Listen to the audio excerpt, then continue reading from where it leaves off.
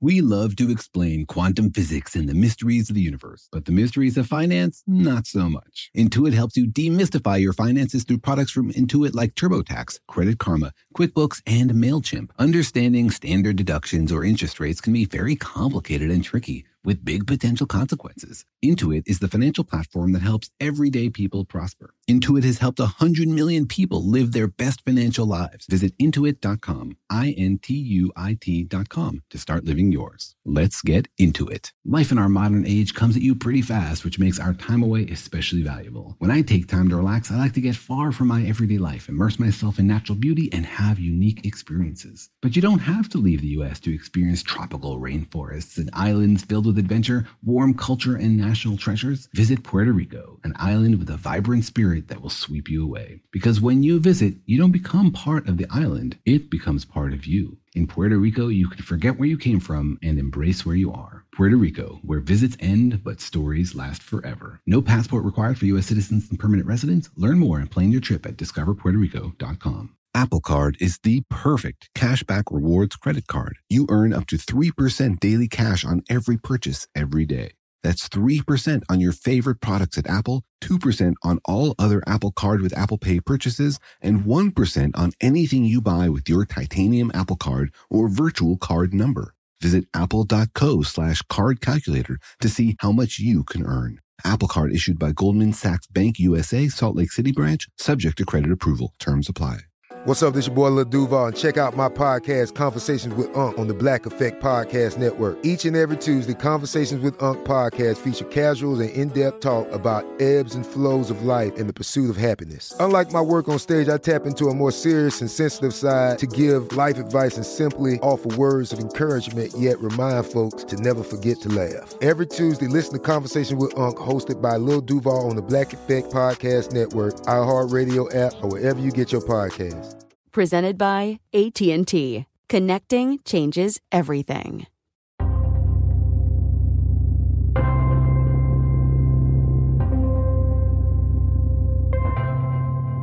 Hey, Daniel, I have a light question for you. I hope I'm bright enough to answer it. See, I can tell you're taking this a little too lightly. Well, I'm happy to answer it and try to lighten your intellectual load. Now, I need a pretty awesome answer here, something totally lit, as the kids would say. All right, what is it I can illuminate for you? All right, are you ready? Mm-hmm. What is a photon, anyways? Hey, that is not a lighthearted question. But go ahead, light it up. Unfortunately, I don't have a very enlightening answer for you. Just light puns. My puns are massless.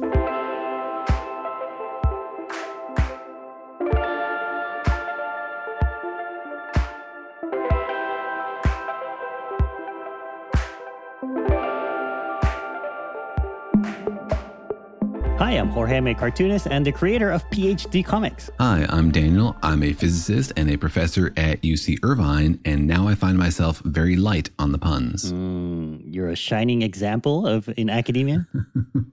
No, I just used up all my light puns, and now my brain is like a black hole of ideas for how to make more puns about light. You're dimming on the puns there.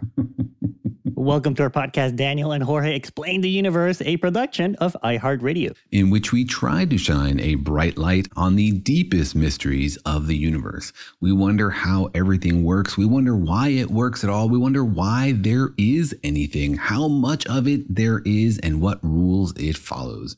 We are amazed that we can make sense of any of this incredible, crazy cosmos that we find ourselves in, but we are appreciative that we can, and we seek to share that little sliver of understanding with you. That's right. It is a pretty amazing universe full of light and shiny things for us to wonder and ask questions about. Like, for example, light. Or the opposite of light, like black holes, big stars, giant stars, small stars, dark matter. All kinds of things for us to wonder about. Because it's not just a universe filled with stuff. It's a universe filled with stuff that is sending us messages. We couldn't see stars in other solar systems if they were not shooting light at us or sending other kinds of particles. So don't imagine a universe out there doing its mysterious stuff in the darkness. Instead, all of the crazy dancing that's happening in the physics inside stars and inside black holes and all over the galaxy is beaming you answers, beaming you clues at least to lead you towards answers and understanding of the fundamental physics that would explain it all. Yeah, the universe is bathing us with information about itself and the laws that it follows to make everything work, from giant stars and galaxies to the tiny, smallest molecules and particles. Assuming, of course, that the universe does follow laws. Are you saying the universe is some kind of outlaw? Some kind of criminal universe? Does it need to go to universe jail? I don't want to put a black mark on the reputation of the universe in any sense. I think you just did. I'm just asking questions, you know. Oh, I see. I wonder if Daniel Whiteson broke the law again today. Is that the kind of question that wouldn't that is harmless? Yeah, exactly. And I'm impressed with how well the universe so far has been following laws, or put another way, how we've been able to discover the laws the universe seems to be following. But you know, there is a deep and fundamental mystery there, which is like, why is the universe following laws at all? And is it possible to ever come up with a single law that describes everything in the universe? That's a little bit of an article of faith in the whole process of science. Yeah, it's a big question. Fortunately, the universe, as you said, is bright and is full of things that shine and give off light. And that light gets to us, and we can use that information to figure out if the universe should be arrested or not. And that raises another deep question, which is, if the universe breaks the law, who punishes it? Does it go to universe jail? In what universe is that jail? Obviously, there's a multiverse Department of Justice. I'm amazed that I've never read that science fiction novel. I think Marvel has that pretty well covered. Put a whole universe in jail. Wow, that's quite the budget. No, they kill universes. Oh man, they shut them down. The death penalty for a universe? That gives me the shivers. Yeah, it's pretty. It's called the Time Authority. Oh, that's right. Yeah, they do cancel whole branches of the timeline. That's true. Well, let's hope that never happens to us. We are just here trying to figure out how the universe works. We're trusting that it is following some laws and it's not putting us in existential danger, because we would like to understand how it works. We look at all these photons that come to our eyeballs and we try to make a mental picture of how everything works. And sometimes we're confused. Sometimes we see something we don't quite understand. And that, of course, leads to my favorite part of science, asking questions. Yeah, and it's not just scientists who ask questions or love to ask questions or have questions about the universe. It's everybody. We all at some point in our lives look up at the sky and think, where did it all come from? How does it all work? Why are we here? Who is it that stole my chocolate, and how can I put them in universe jail? These are big questions basically everybody asks in their lifetime, because science is not just a process that professors can do in their offices or in their basement labs. It's just part of being human. It's just like a way to codify and systematize the natural feelings that we have of curiosity and investigation. It's something that everybody can do, and it's something that everybody is always doing as they maneuver in this world. Yeah, all you have to do is observe the universe, think about it, and use logic to work things out. That's basically science, right? That's basically science. Also, drink coffee. Coffee is a big part of it, I think. You don't drink any coffee anymore, though. Does that mean that you don't do any science? No, well, I don't get paid for it, if that's what you mean. It's the coffee drinking that I'm getting paid for over here. That's true, yeah. It's the extra mile, yeah. When you ingest chemicals for something, that means you're a pro. That's what goes on my timesheets. 9 espressos today. Ooh, I'm getting overtime. Overtime. Yeah. And overclocking your heart as well. Exactly. And my brain. But what we love to do is not just ask questions ourselves and talk about them, but encourage you to ask questions. We hope that this podcast tickles that inquisitive part of your brain and makes you look around at your universe and think, do I understand how this works? Can I figure this out? And when you don't, we want you to write to us with your questions so we can help you understand them. So today on the podcast, we'll be tackling listener questions, light edition. Now, is this like a low-calorie version of our usual listener question episode? Welcome to Daniel and Jorge on an intellectual diet. That's right. It's all cottage cheese and cantaloupe today, folks. It's all, what is it, aspartame? We're going to give aspartame answers? The sweetest questions to the sweetest mysteries in science, but with no calories. It's going to feel sweet when you listen to our answers, but don't worry, you're not going to learn anything. Is that what we're promising here? Or maybe we should have very heavy answers and people should like bench press us, you know? Like really massive, deep answers to the heaviest questions in the universe. Maybe that should be a different podcast. the heavy edition. The fitness version. The massive edition. We should be playing like fitness music in the background so everybody can be like doing their crunches as they listen. That might make it a little hard to talk.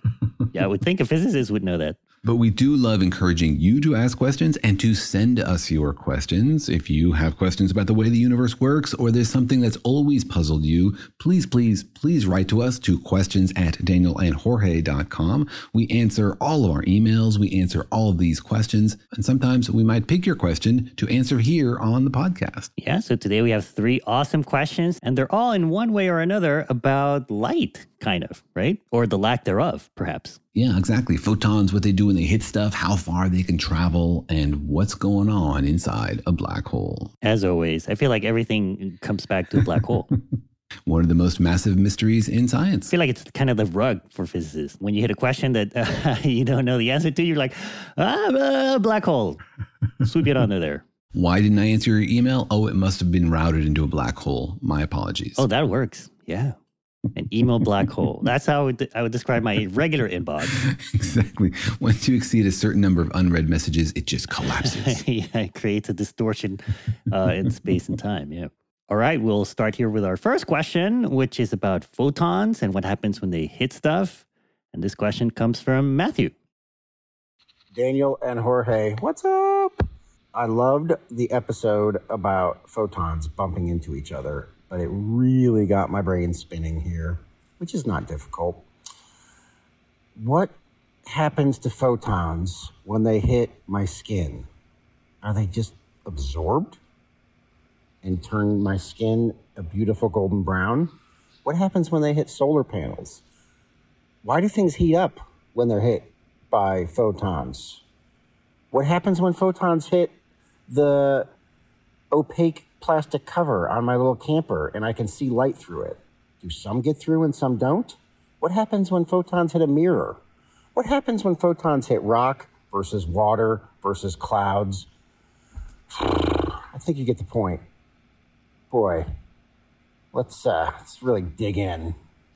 It's going to be photonastic. All right. Wow, I love that question. Yeah, that question or questions. That was like 20 different questions there. It was fantastic. Do you think he was eating a bowl of pho as he was thinking about these things? Hopefully it was diet pho. Yeah. But, well, first of all, we should just say, what's up, Matthew? Back to you. Let me just say how much I enjoyed hearing him spin out on this question, realizing that there are really basic, deep questions about how photons interact with matter and everything around us. It is really complicated, so thank you very much for inviting us to dig into it. Yeah, I think he seemed to expand in his head as he was asking the question on the idea that, first of all, light is everywhere. Mm-hmm. It's bouncing around everything and hitting everything.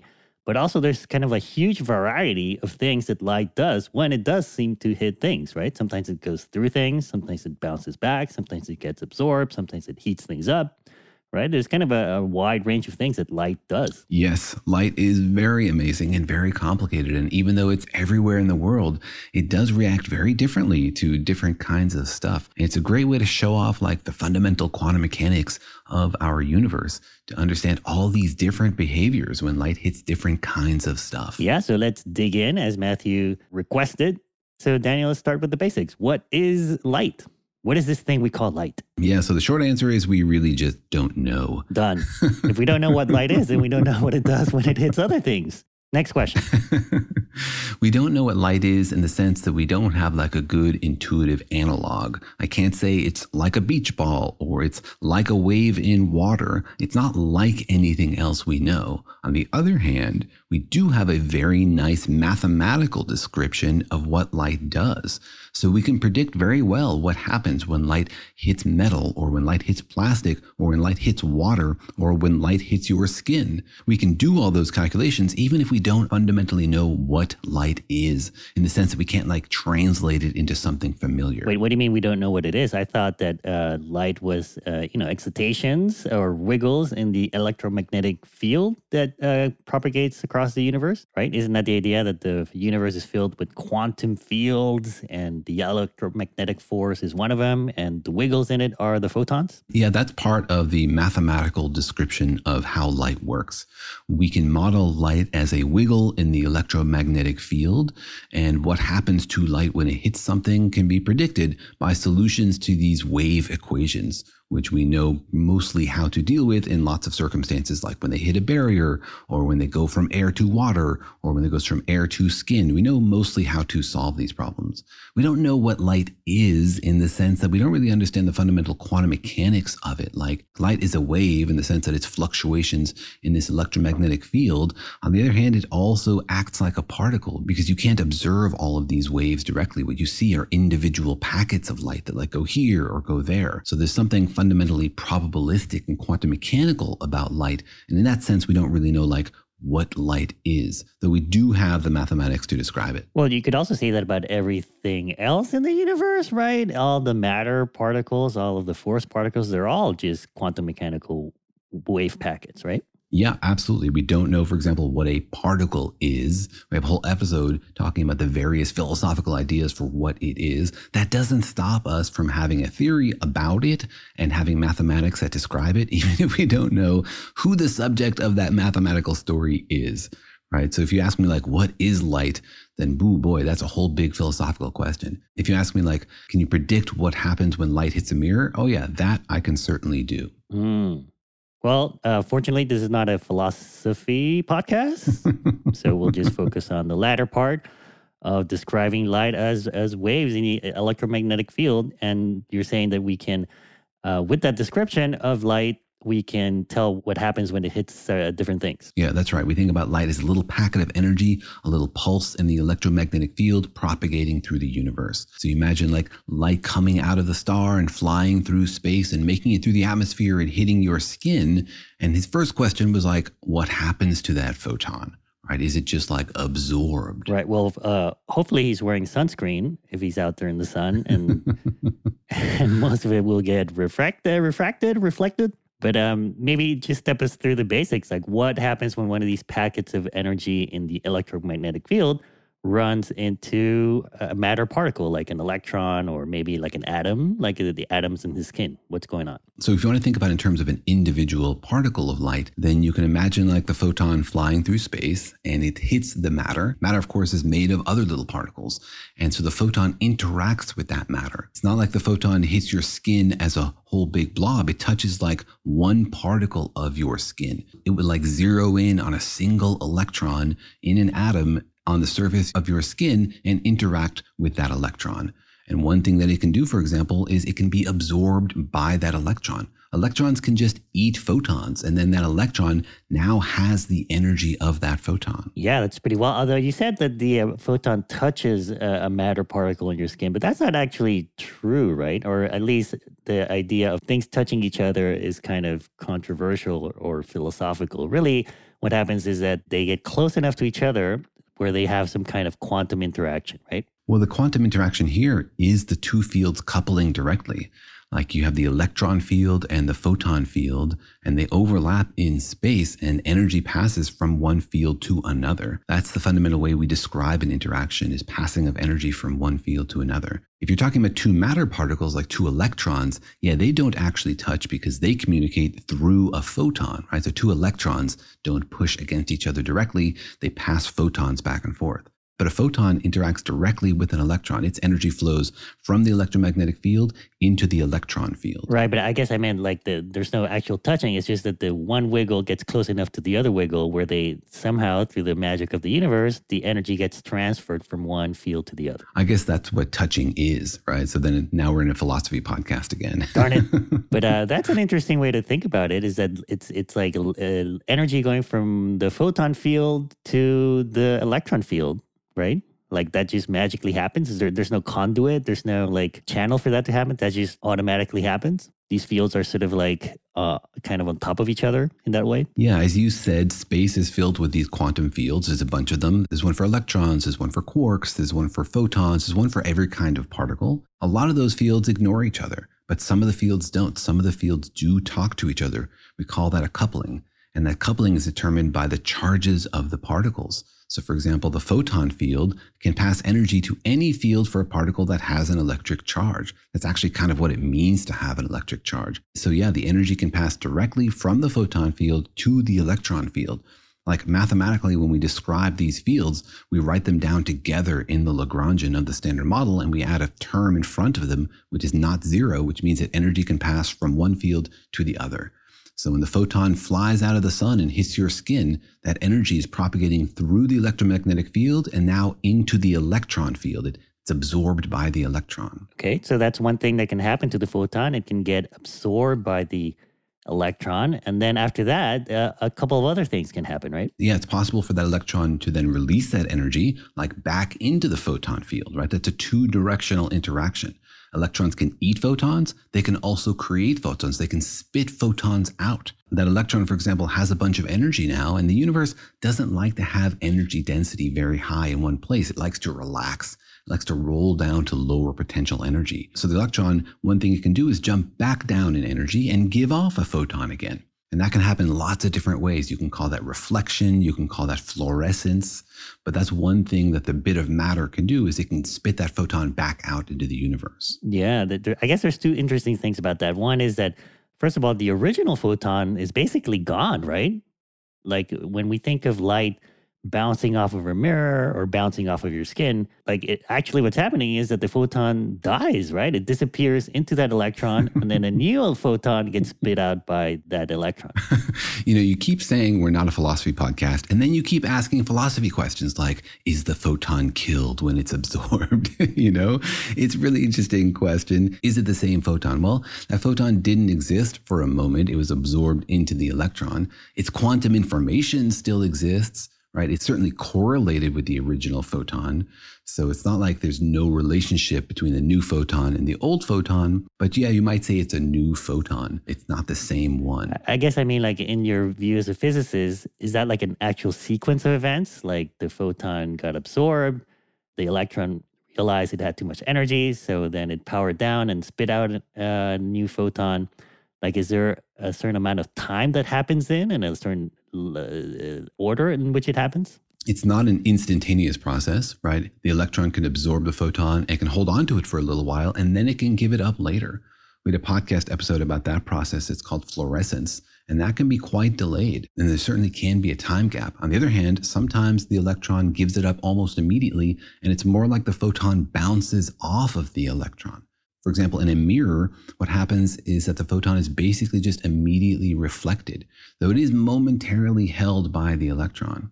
And it's important to consider the other things that can happen. It's not necessarily the case that the electron gives up that photon. There are other options. It can pass that energy to the nucleus of the atom or into the lattice of the material, basically heating it up. So there's a few varieties of things that can happen to the electron after it's absorbed the photon. All right. Well, maybe walk us through a little bit of those options. So how does it impart energy to the nucleus? So the electron is interacting with the nucleus in the same way the electron can interact with a photon, right? It's bound to the nucleus, and it's also interacting with other electrons in the material. And so in the same way that it can give up a photon, it can also bump up against other electrons, or it can push up against the nucleus. All of these, of course, would be mediated by other virtual photons. But basically, instead of just giving up that photon back out into space, it can create a photon which is absorbed by the next atom or by another particle. And that particle can have that energy in terms of its vibration or its rotation. There's lots of ways for energy to be stored in matter. And once the electron has absorbed that photon, it's possible for that photon to get into many of these different kinds of buckets. All right, well, let's get into some of the examples of what light does as it hits different materials and whether or not it dies or not. But first, let's take a quick break. Apple Card is the perfect cashback rewards credit card. You earn up to 3% daily cash on every purchase every day. That's 3% on your favorite products at Apple, 2% on all other Apple Card with Apple Pay purchases, and 1% on anything you buy with your titanium Apple Card or virtual card number. Visit apple.co/card calculator to see how much you can earn. Apple Card issued by Goldman Sachs Bank USA, Salt Lake City branch, subject to credit approval. Terms apply. You know that feeling after you've done a deep spring clean of your house when you realize, wow, how have I been living like this? It's kind of like how you feel when you find out you've been paying a fortune for wireless, while Mint Mobile has phone plans for $15 a month when you purchase a 3-month plan. Wow, how have I been affording all this? So it's time to switch to Mint Mobile and get unlimited talk, text, and data for $15 a month. Personally, I've used Mint Mobile, and the calls are always so crisp and so clear. All of their plans come with high-speed data and unlimited talk and text delivered on the nation's largest 5G network. So it's time to ditch your overpriced wireless and go with Mint Mobile's limited time deal for 3 months of premium wireless service for $15 a month. To get this new customer offer and your new 3-month unlimited wireless plan for just $15 a month, go to mintmobile.com/universe. That's mintmobile.com/universe. Cut your wireless bill to $15 a month at mintmobile.com/universe. $45 upfront payment required, equivalent to $15 a month. New customers on first 3-month plan only. Slower speeds above 40 gigabytes on unlimited plan. Additional taxes, fees, and restrictions apply. See Mint Mobile for details. Life in our modern age comes at you pretty fast, which makes our time away especially valuable. When I take time off to relax, I like to get far from my everyday life to immerse myself in natural beauty and have a unique experience. But you don't have to leave the United States to experience tropical rainforests and islands filled with adventure, warm culture, and national treasures. Visit Puerto Rico, an island with a vibrant spirit that will sweep you away. People from Puerto Rico are called Boricuas, but it's not just a name. It's a spirit, a flavor, a rhythm that you can only find in one place on Earth. Puerto Rico. It's embodied by these proud, passionate people, and you'll feel it in every part of the island. When you bask in the warmth of the beaches, when you taste the love in the food, when you embrace the call of adventure, you'll find the Boricua spirit in yourself as well. Because when you visit, you don't become part of the island, it becomes part of you. You can forget where you came from and embrace where you are in Puerto Rico, because your visit ends, but the stories last forever. No passport is required for U.S. citizens and permanent residents. Learn more and plan your trip at discoverpuertorico.com. eBay Motors is here for the ride. Remember when you first saw the potential? And then through some elbow grease, fresh installs, and a whole lot of love, you transformed 100,000 miles and a body full of rust into a drive that's all your own. Look to your left, look to your right. It's official. No one's got a ride like this. There's nothing else that sounds like, feels like, or looks like the set of wheels in your garage. With over 122 million parts, you can make sure your number one ride or die stays running smoothly, so there's no limit to how far you can take it. Brake kits, turbochargers, engines, exhaust kits, roof racks, LED headlights, bumpers, whatever your baby needs, eBay Motors has it. And with eBay Guaranteed Fit, it's guaranteed to fit your ride the first time, every time, or your money back. Plus, at these prices, well, you're burning rubber, not cash. Keep your ride or die alive at ebaymotors.com. Eligible items only. Exclusions apply.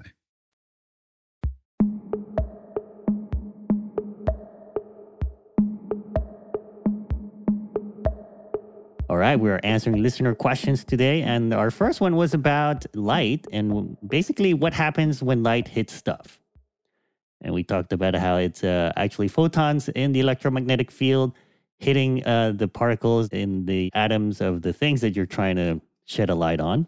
And one thing it can do, it can be reflected back, or the electrons can spit out basically an identical photon back in the same direction, or sort of the same direction that the initial photon came in at. But you're saying it could also absorb that photon and, give the atom more energy, or the material it hit more energy. That's kind of what happens when you're sitting out in the sun heating up, right? Yeah, that energy comes from the sun via photons and gets absorbed by your body. When you feel hot, that's because the atoms in your body are moving faster. They're wiggling or sliding around faster. And that energy comes from the photon. So yeah, that photon is now gone. Maybe every time you sit in the sun, you need to have 10 to the 26 funerals for all the photons that you're killing. Yeah, it's pretty sad. You sound really sad. That's why you should cover yourself in aluminum foil or mirrors, or just never go outside your house. That's right. If you want to be a photo vegan. That's right. You can join the Society for the Humane Treatment of Photons. So that's, I guess that's reflection and that's absorption. What about refraction? Like he asked, like what happens when the light hits like a semi-opaque window, like in his camper, or something that's translucent maybe? What's going on there? How does refraction work? So refraction is complicated to understand from this like microphysical picture of a single particle. Then you have to back up and really remember that the path of a photon is determined by the wave equations that are guiding its motion through the electromagnetic field. Refraction is a very familiar wave phenomena. When a wave hits another kind of material, part of it reflects, part of it gets transmitted, and then it gets bent in a slightly different direction. For example, if you have a straw in your glass of water, it looks like the straw is sort of broken in half because the part of the light that's going through the water gets bent slightly in a new direction. So that's what we call refraction. And that's tricky to understand for like the path of an individual photon, but it's very straightforward from like the mathematics of the wave equation. So what's going on then? Why does light or any wave change direction when it changes the medium it's going in? So when a wave travels through a medium, it's like wiggling something, right? And different kinds of medium wiggle in different ways. So for example, if you shout in the air and then that sound wave hits water, part of it reflects and part of it goes into the water and changes direction, but it gets fundamentally transformed when it goes into the water, right? Now it's wiggling water molecules instead of wiggling air molecules, in order to balance all the frequencies at the surface, to make the math add up at the surface so everything is like making sense and being continuous. Those waves sort of have to change direction in order to account for the fact that it's like a new kind of wave. So that's the fundamental physics of like refraction of waves. For light, it's a little bit complicated if you want to think about like what happens to one photon when it hits the surface of the water. How does it know how much to bend? Right? And that's determined by the wave equation. That's why it's fundamentally quantum mechanical.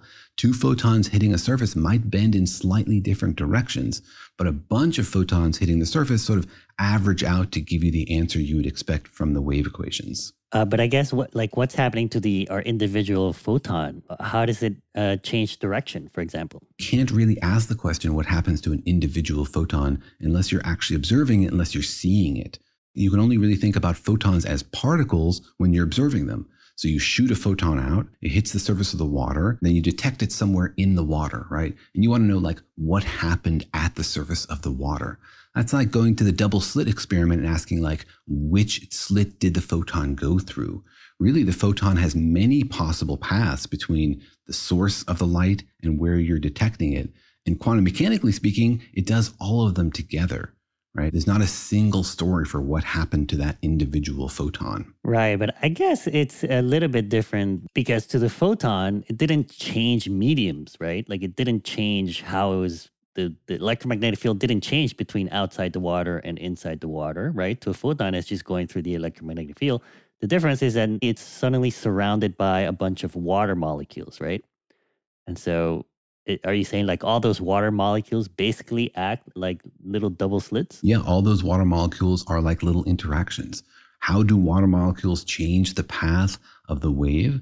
Well, remember that the water molecules are charged particles, so they interact with the photon field. One way to think about it is that like the photon is getting pulled on by all those molecules. But you can't really have like a single picture of the path of an individual photon and say, this one got bent in this particular way. There's lots of different possibilities for what might happen to the photon when it goes through. And one photon will go in one direction, another in the other direction. If you average up over many, many photons, millions of photons, then you'll get the sort of average behavior you expect from a classical wave. But for an individual particle, it's a little bit random. Because I guess the photon, from its point of view, it's like it's going along, suddenly it sees a wall of water molecules, and some of those molecules bounce it this way or bounce it that way, right? Is that what you're saying? Mm-hmm. Yeah, exactly. And when you say bounce it, you mean reflection? Yeah, we mean interaction, which of course means like absorption and re-emission. And I guess the angle of that reflection will change because the water molecules are, in random positions. And so you're saying the aggregate effect is that it refracts light along a certain angle. Exactly. It's the aggregate effect that's controlled by the wave equations. It's maybe crispest when you think about like reflection, What happens when light hits a mirror, for example? Sure, it gets absorbed by the atoms in the surface of the mirror, but how do those atoms know what direction to send the light out, right? Light, when it hits a mirror, doesn't just come off at any angle. It comes off at a very precise angle, like it bounces off, right? Following Snell's law. How do the atoms that absorb the photon know in what direction to send it? We can't really answer that question from the particle point of view because, they don't really know. But there's a lot of wave mechanics that are guiding what's happening to the average photon because nobody's actually watching a single particle absorb that photon and re-emit it. It's just like an average process for many, many possible paths. And a lot of those conflict and interfere, giving you overall the photon being emitted in the right direction that's predicted sort of by classical optics. Right. Doesn't it all have to do a lot with the crystals, right? And the order of the things that you're shining a light on? Then that's when you get something like a mirror, which bounces things more neatly.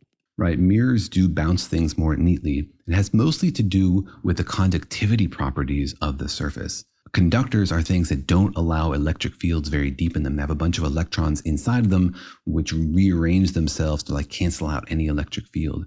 And so photons, when they hit something that's like a mirror, don't go very deep. They bounce right off the surface. Whereas things that are not mirrors, like your wall, which is white, which reflects a lot of light, doesn't act like a mirror because the photons can get sort of deeper in and interact with things further inside. And because different photons will get different distances inside, they come out a little bit scrambled. So images are, for example, scrambled by a white wall, whereas they're not scrambled by a mirror, because a mirror reflects everything basically from the very same depth, which is right at the surface. Right. Oh, that's interesting. Yeah. But I mean, it also has to do with the surface texture, right? That's why you can polish things to make them look shiny. Yeah, exactly. You want a very flat surface, so all the photons are bouncing off at the same distance. And that's why conductors like silver or steel, whatever, make good mirrors. All right. Well, I think that answers Matthew's question. What happens when photons hit stuff? The answer is they die. Yeah. Daniel, I think that's our basic conclusion today. Yes, every interaction is an absorption and a re-emission, which means the original photon is gone, baby, gone. I mean, we joke about it, but it's kind of true, right? Like all light interactions, reflection, when something's shiny, not shining, black, white, colors, all of that is in every interaction. Every time light bounces off of something, it dies and then it gets resurrected. I prefer to think of it as like having children because the original photon is influencing the new photon, certainly. Oh, man. And now you get into whether photons are, how photons reproduce. Is that what you're, I think that's gets into a philosophical, biological podcast. Right. We only allow certain kinds of baseless philosophy on this show. Right. That's right. We have standards here. Only photastic discussions here. Well, thank you very much, Matthew, for that really intriguing question. All right. Our next question comes from Tim, and it has to do with stars. Hey, Daniel and Jorge. I had a question. Is there such a thing as a star that is so big or so bright that it would actually affect the daytime-nighttime cycles of planets in a nearby solar system? I'm not talking about like a binary solar system. I'm talking about a star that is in a neighboring system. Just listened to your podcast about twinkling stars, and that made me thinking about it. Thanks for the answers, because I know you'll have them. Bye. Well, thank you, Tim, for that question and the faith that you have that we will have answers. I come in every time having the same confidence you do. Well, we'll definitely have something to say, even if we can't answer the question definitively. Oh, that's right. That's right. Anything technically counts as an answer. I learned that with my kids. When questions hit the podcast, they die. That's right. They get absorbed, and then we birth them back out into your ear. We emit something. Yeah. All right. Well, Tim's question is it possible for a light from a different solar system to affect the feeling of day and night in a planet in another solar system, right? That's the basic question. Yeah, basically, can stars change the day-night pattern? Like, could stars be bright enough that they cause shadows, for example? I've been out at night looking up at the stars and then checking out behind me to see, like, am I casting a star shadow? Ooh, star shadow. Sounds like a good gamer tag. But of course, as you look up at the night sky, those stars are obvious to your eyes, but they're not bright enough to make the night sky bright, right? To make it feel like it's daytime. Well, technically, you do cast a star shadow, right? Or a shadow star, right? Mm-hmm. Like technically, yeah, you are blocking light from stars and preventing something behind you from getting that light. Yeah, and it's fundamentally the same process as getting a shadow from our sun. It's just that our sun is closer, right? And so it's brighter. So you notice it much more because it does dominate the brightness of our planet. And the thing I love about Tim's question is that he's wondering about these two different categories, our sun and the distant stars, and wondering if there's something that bridges them. Is it possible to have something in between other stars that are close enough to be sort of like part of our day-night cycle? Really cool way to think about it. I guess maybe the question is like, how close can two solar systems get so that one sun actually changes the day-night time feeling of another solar system? Yeah, maybe Tim's working on a science fiction novel, and this is an important part of the plot. Right. Isn't everybody working on a science fiction novel? I don't know. I feel like science fiction gets absorbed by the reader and then not always re-emitted as a new novel, right? Sometimes science fiction novels just die. I see. They die in the reader's brain. Maybe the reader just goes to an excited state of knowledge and enlightenment. Oh, there you go. Transforms that energy into, their own work. Their own imagination. But anyway, here we are not answering Tim's question. Once again, yes. But we are trying to here. And so I guess the question is, how far can two solar systems get before maybe they're not two different solar systems? I wonder if that's kind of part of the question. Mm-hmm. Yeah, because he specifically ruled out like a binary solar system where you have two stars. It's a really interesting question, and there's a couple of different parameters we can play with here. One is where you are in the galaxy, which really determines how far apart stars are, and also how big the stars are, because there's a huge variation in the brightness and the size of stars. Right, there are big ones and small ones. Mm-hmm. And out in our neighborhood of the galaxy, we're sort of like halfway out from the center of the galaxy. Things are not very tightly packed. We're sort of like in the suburbs of the galaxy. Like the closest star to Earth is about 4 light years away. And that's really, really far away. And remember that the brightness of a star gets dimmer as you get further away, and it gets dimmer by that distance squared. So if you're 10 times further away, a star is 100 times dimmer. If you're 1,000 times further away, then it's 1,000,000 times dimmer. So that mathematics really works against distant stars. It's why the sun really dominates our experience. Yeah, and it's why if we were 10 times closer to the sun, we would feel its heat 1,000,000 times more, right? We'd be toast. Yeah, and in our neighborhood, the stars are pretty diffused. But if you go to the center of the galaxy, things are much more cozy. Right? In the center of the galaxy, it's not uncommon to have stars that are less than a light year apart, or even less than 1/10 of a light year apart. And so those stars benefit from that short distance. They get the same math, but working in their favor to boost their brightness. You're 10 times closer, now you're 100 times brighter. To give you a sense of like what that means, if we had another star as bright as our sun that was like half a light year away, we would see it during the daytime. It would be like bright enough in our sky to see during the daytime. Be about as bright as Venus is, which you can see during the daytime. So like we would look up into the day sky, and maybe among the clouds, you would see a little pinpoint of light. Yeah, you'd see a pinpoint. It wouldn't change the day-night cycle, right? You could see it during the day the way you can see the moon, but it doesn't mean that the night would feel like the day. But it would be something that's visible. So you could see another sun that was like 0.4 light years away. If it was even closer, then it would be even brighter. And in the center of the galaxy, that does happen. Stars get very close together. But I guess at what point does it become part of a binary system? Like how close can two stars get without them basically being the same in affecting each other gravitationally so that they become one big solar system? Well, stars are always going to pull on each other gravitationally, right? We are getting pulled on by our neighboring stars, even though they are 4 light years away, right? Our galaxy is getting pulled on by the neighboring galaxy, even though it's millions of light years away. So it's just sort of like a cosmic web of gravitational interactions. And in the center of the galaxy, these stars are all tugging on each other, but they're not like in stable orbits around each other. I think for a binary star system, you want them to be like gravitationally captured by each other, but it's more like a mosh pit than a bunch of dancing couples in the center of the galaxy. It's kind of crazy down there. So I guess if you're close to the center of the galaxy, there's not just probably one star that's half a light year away. There's a bazillion stars that are a light year away. So if our solar system was near the center of the galaxy, we would look up at the day sky and it would be filled with pinpoints, right? Maybe just a huge cloud. It would all just kind of be super bright everywhere. Yeah, exactly. And it wouldn't be unreasonable that your night sky might have a very, very bright star in it. You might have a neighbor which is pretty close. And just the same way when you're trying to sleep, if your neighbor has like floodlights on in their house, it can go through your windows and disturb your sleep. Near the center of the galaxy, you might have a neighboring star that's bright enough to disturb your night, especially if that neighboring star is not like the sun, if it's one of the big monster stars, because stars have a huge variation in their brightness. You know, our sun is pretty bright, but there are many more stars out there that are much, much brighter than our sun. Right. I guess it's all relative, right? Like what we consider daytime here might be equivalent to nighttime on a planet near the center of the galaxy, right? Just from all the light from all the nearby stars. Yeah. Potentially. Yeah, that's true.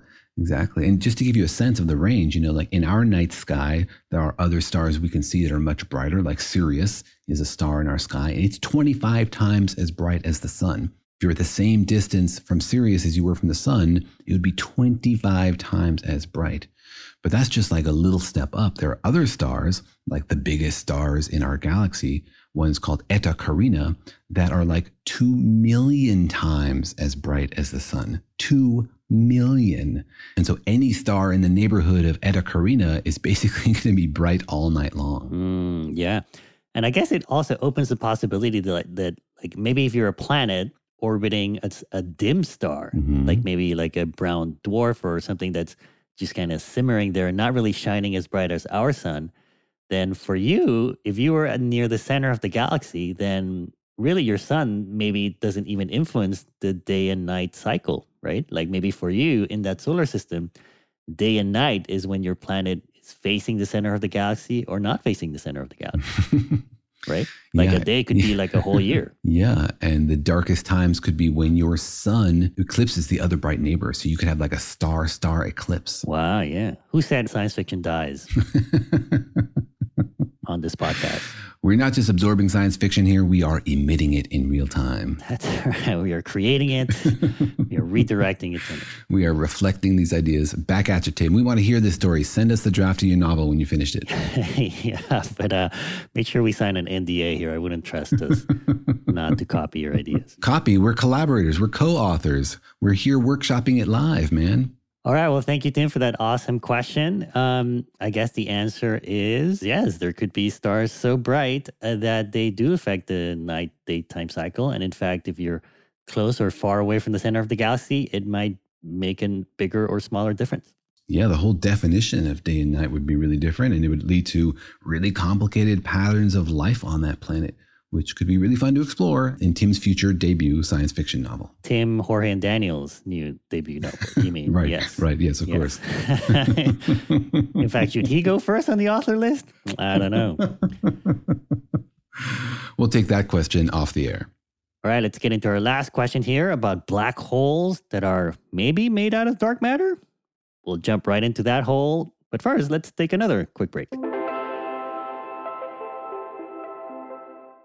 Life in our modern age comes at you pretty fast, which makes our time away especially valuable. When I take time off to relax, I like to get far from my everyday life, to immerse myself in natural beauty and have a unique experience. But you don't have to leave the United States to experience tropical rainforests and islands filled with adventure, warm culture, and national treasures. Visit Puerto Rico, an island with a vibrant spirit that will sweep you away. People from Puerto Rico are called Boricuas, but it's not just a name. It's a spirit, a flavor, a rhythm that you can only find in one place on Earth. Puerto Rico. It's embodied by these proud, passionate people, and you'll feel it in every part of the island. When you bask in the warmth of the beaches, when you taste the love in the food, when you embrace the call of adventure, you'll find the Boricua spirit in yourself as well. Because when you visit, you don't become part of the island, it becomes part of you. You can forget where you came from and embrace where you are in Puerto Rico, because your visit ends, but the stories last forever. No passport is required for U.S. citizens and permanent residents. Learn more and plan your trip at discoverpuertorico.com. eBay Motors is here for the ride. Remember when you first saw the potential? And then through some elbow grease, fresh installs, and a whole lot of love, you transformed 100,000 miles and a body full of rust into a drive that's all your own. Look to your left, look to your right. It's official. No one's got a ride like this. There's nothing else that sounds like, feels like, or looks like the set of wheels in your garage. With over 122 million parts, you can make sure your number one ride or die stays running smoothly, so there's no limit to how far you can take it. Brake kits, turbochargers, engines, exhaust kits, roof racks, LED headlights, bumpers, whatever your baby needs, eBay Motors has it. And with eBay Guaranteed Fit, it's guaranteed to fit your ride the first time, every time, or your money back. Plus, at these prices, well, you're burning rubber, not cash. Keep your ride or die alive at ebaymotors.com. Eligible items only. Exclusions apply.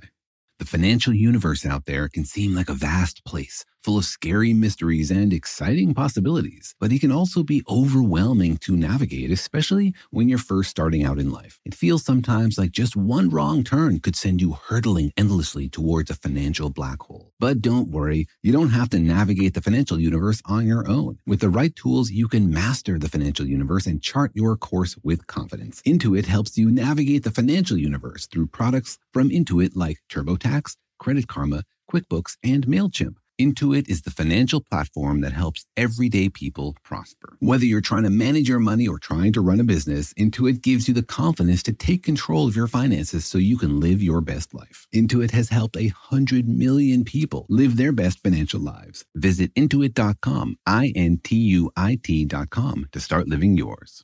Let's get into it. Hey, this is Jodie Sweetin from the podcast How Rude, Tanneritos. As a nostalgic voice from your past, I'm here to remind you that amongst the stressful and chaotic existence we live in 2024, you deserve to get away. It's time for a vacation, no matter when you're hearing this. And let me tell you how you'll get there. The 2024 Hyundai Santa Fe. Want to bring the family to the mountains with the Santa Fe's available H-Track all-wheel drive?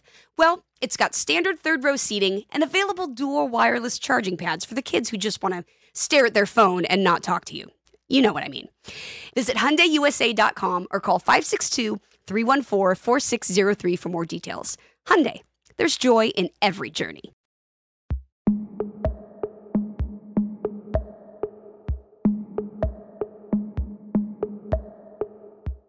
All right, we are answering listener questions and also stealing their ideas, apparently. We are interacting with them, and we're interactive. I see. That's right. The universe is not a criminal. It's just very interactive. That's right. The podcast host field is interacting with the podcast listener field, right? There's a coupling. There's a charge there. I can feel it. Yes, I didn't steal any classified documents. I just interacted with them in my private home.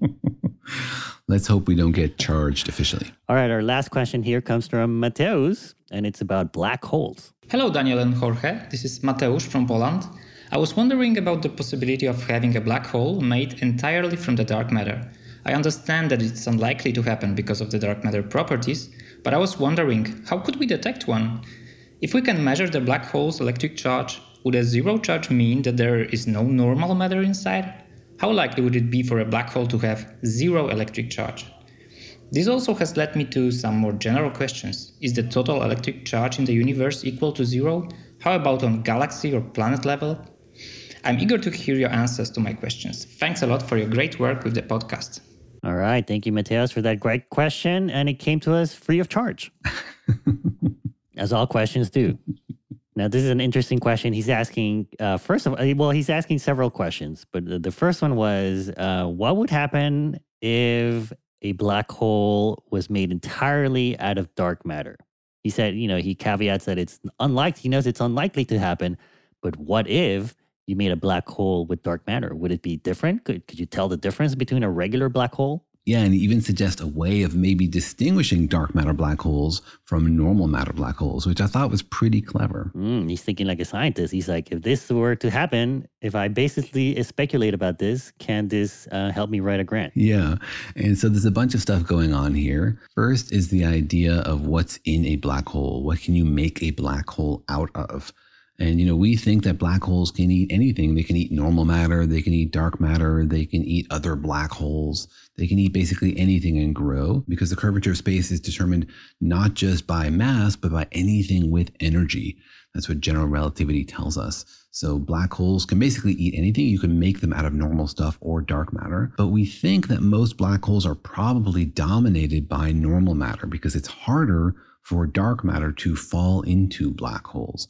Mostly we think dark matter swirls around in big clouds, doesn't clump together and fall into black holes as often as normal matter. Right, because it's harder to make a black hole out of dark matter. I think Mateo's kind of acknowledged that they're harder to make and therefore less likely to happen in the universe. But the basic answer is that you can make a black hole out of dark matter. Like if you can somehow take dark matter, squeeze it down to a small enough radius, it would form a black hole. In principle, absolutely. Yes, it would. And the reason that it's harder to squeeze dark matter down is that we don't think dark matter feels any other forces other than gravity. So you can't push on it, for example, to compact it. It doesn't stick to itself. And that means it's hard for it to give up angular momentum. If it's spinning around a black hole in the accretion disk, for example, why do things fall into the black hole and not just spin around them forever? They do that because they lose angular momentum. They bump into something else in the accretion disk and then head towards the black hole. Dark matter, because it doesn't feel those forces, we think, just passes right through itself, doesn't bump into anything, doesn't stick together into big blobs and fall into the black hole. But it is possible if you somehow got a bunch of dark matter together, it would make a black hole. Right. And also given enough time, right? Like if you have a blob of dark matter out in space, eventually, maybe in trillions of years, it will all collapse into a black hole, right? That's right, because rotation is acceleration, which means it's giving off gravitational waves. So even something that feels nothing else but gravity will eventually lose its orbit because it's giving off energy out into the universe and it will fall in. So yes, eventually dark matter will fall into a black hole. Right. And isn't there, there's a lot of dark matter out there in the universe, a lot more than regular matter. And the universe is pretty old. Isn't it possible that at this point, some dark matter may have fallen and created a dark matter black hole? It's almost certainly the case that every black hole contains some dark matter. While a big cloud is hard to collapse into a black hole, if you have an existing black hole and a dark matter particle just heads towards it, it's just going to fall in. There's no special protection. So every black hole probably contains some dark matter. He's asking about if it's possible to have a black hole that's only dark matter, right? So imagine some big blob of dark matter that's gotten separated from normal matter, which could happen, right? Like the bullet cluster collision stripped dark matter from the normal matter in those galaxies. And you have these big, vast clouds of dark matter basically all by themselves. Wait long enough and that would collapse into a black hole. Right. He's asking, I think you're saying that, most black holes are like milk chocolate, maybe 30% dark chocolate. But he's asking, can you have 100% dark chocolate bar? Can you have a black hole made entirely out of dark matter? And the answer is yes, right? That can happen. The answer is yes, that can happen. And then we have the question of how could you tell? And now we run up against a problem, which is that we can't know very much about what's going on inside the black hole. The no-hair theorem tells us we can know the mass of the black hole, basically how much stuff is in it. We can know whether it's spinning, and we can know its electric charge.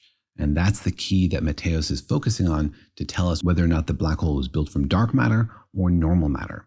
Because if you take a black hole and you throw electrons into it, you can't tell what happens to those electrons once they pass in, but it does change the overall electric charge of the black hole, and you can measure that. The same way you can measure a black hole's mass increasing, you can measure its charge increasing or decreasing as you add charge to it, because charge is conserved in our universe. But how do you measure the charge of a black hole if no information can come out? You can measure the charge of a black hole the same way you measure its mass, right? You measure the field it creates. Black holes can make gravitational fields that go past their event horizon. And in the same way, they can make electric fields that go past their event horizon. You don't need information to come out of the black hole in order for that electric field to exist outside the black hole. Now, I guess the question is that Mateos was thinking about was that, dark matter doesn't feel the electromagnetic force. That's one of the things we know about it. That's why it's invisible. You can't see it. So if you made a black hole out of dark matter, does that mean that the black hole wouldn't feel the electromagnetic force? Yeah, that's true. If a black hole is made out of dark matter, then it has no charge, and then it wouldn't feel electromagnetism. If an electron flew by a dark matter black hole, it wouldn't feel any force. Just the same way it doesn't feel any force from any other neutral object. Well, it would feel the force of gravity. It just wouldn't feel the electromagnetic force. Right, yes. It wouldn't feel any electromagnetic force. It would only feel the gravity. Just the same way when it flies by any other neutral object, it doesn't feel an electromagnetic force from it, only its gravity. All right, so then I guess Mateos was thinking, if that's true, then could we tell whether a black hole is made out of dark matter or not by measuring its charge? Like if you see a black hole, you measure its charge, you see that it's zero charge, or that electrons are not affected by, are not attracted or repelled by this black hole. Would that be evidence that this black hole is made out of dark matter? Yeah, and the last wrinkle there is to think about normal matter black holes. Would they also have zero electric charge, in which case you couldn't distinguish them from dark matter black holes? Or do they typically have some amount of residual charge, in which case an exactly zero charge black hole would be weird and would be a nice signal of a dark matter black hole? So that's sort of the last part of the question, is how likely is it for a normal matter black hole to have zero electric charge? I see. So if a normal black hole somehow in its formation ate more electrons than, say, protons or positrons, then it would have an overall negative charge. Or if it didn't eat enough electrons, it would have a positive charge. You're saying maybe a zero charge black hole wouldn't tell us that it's made out of dark matter, because it can also happen normally in a black hole. It can also happen normally, and it's a bit of a probability thing. Black holes are just randomly eating particles. What's the chances that it's exactly balanced, that it eats exactly as many positive particles as negative particles? On one hand, it's very unlikely to get exactly that balance. On the other hand, it's also the most likely outcome. In the same way that, like, if you flip a coin 1,000,000 times, what are the chances you're going to get exactly 50% heads and exactly 50% tails? Well, it's unlikely to get exactly that number. It's also the most likely outcome, right? Right. And also, I guess it would be kind of hard to make a pure dark matter black hole, right? Like if you have a pure dark matter black hole and one electron falls into it, then suddenly it's got a charge. Yeah, so that would make this pretty challenging. But it is really interesting to think about, what is the charge distribution of black holes out there in the universe? Are they all basically zero or very close to zero? What is the overall charge of these things? We have a whole episode planned about the charge of the entire universe and the galaxy. But briefly, most of the stuff that's out there is close to neutral, because the electromagnetic force is so strong that anything that isn't neutralized, the force basically cancels it out. It'll like suck electrons off of something to balance it out. Mostly. Like the sun, for example, actually has a slight charge, because its solar wind has electrons and protons, but it's easier for the electrons to escape the sun than protons because they have a lower mass. So the sun gives off more electrons than protons, so it has a very slight positive charge. Interesting. I do agree the sun has a very positive influence on my life, at least, for sure. I mean, it's not free of charge, but I do have to wear sunblock. So to answer Mateus' question, it's a really clever way to think about what might be inside a black hole, but I think it'd be very challenging to prove that a black hole is 100% dark matter, because it's possible to get zero overall charge even without dark matter. Right. And also, I guess it maybe points to this idea that black holes are black holes, right? Like even if it's dark matter that falls into it, dark matter eventually just gets transformed into pure energy, right? So like a black hole really kind of grinds everything up and maybe makes it impossible to tell if what you put in was dark matter or not. Yeah, we don't know the quantum states of the things inside the black hole. It's one of the deepest questions in modern physics. Like, what is the form of matter inside there? We don't know the answer because we don't have a theory of quantum gravity. We don't understand how gravity works for individual particles. So once the dark matter is inside the black hole, it's not really dark matter anymore. It's something weird and new that we don't understand. Interesting. All right. Well, thank you, Mateos, for that question. These were all pretty good questions. Not really light. They're pretty heavy in content. Last one's super extra heavy. So for those of you on an intellectual diet, sorry for the heavy meal. Hopefully it expanded your brain, not your waistline. But thank you for emitting these questions, these particles of curiosity that we love to absorb and to shoot back at you. Yeah, we hope we shed some light on these topics and that you come back for more. Thanks for joining us. See you next time.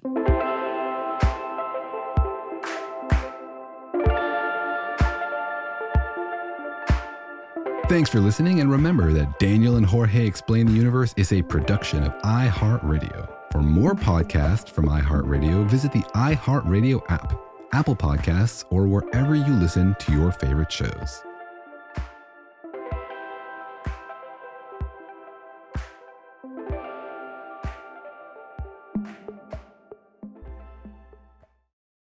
Life in our modern age comes at you pretty fast, which makes our time away especially valuable. When I take time to relax, I like to get far from my everyday life, immerse myself in natural beauty, and have unique experiences. But you don't have to leave the U.S. to experience tropical rainforests and islands filled with adventure, warm culture, and national treasures. Visit Puerto Rico, an island with a vibrant spirit that will sweep you away. Because when you visit, you don't become part of the island, it becomes part of you. In Puerto Rico, you can forget where you came from and embrace where you are. Puerto Rico, where visits end, but stories last forever. No passport required for U.S. citizens and permanent residents. Learn more and plan your trip at discoverpuertorico.com. There are some things that are too good to keep a secret. Like how your Amex Platinum card helps you have the perfect trip. I'd like to check into the Centurion Lounge. Or how it seems like you always get those hard-to-snag tables. Ooh, yum. And how you get the most out of select can't-miss events. With access to the Centurion Lounge, Resi Priority Notified, and Amex card member benefits at select events, you'll have to share. That's the powerful backing of American Express. Terms apply. Learn more at americanexpress.com/withAmex. We went from normal life, healthy child to acute lymphoblastic leukemia, or B-cell ALL. The St. Jude team came up to get CJ via ambulance. Shortly after that, I noticed a rainbow. It meant that there was hope. We were driving into hope. To have hope is to have your child healthy, and we have that because of St. Jude. You can help kids fight childhood cancer. Please become a St. Jude Partner in Hope today by visiting musicgives.org.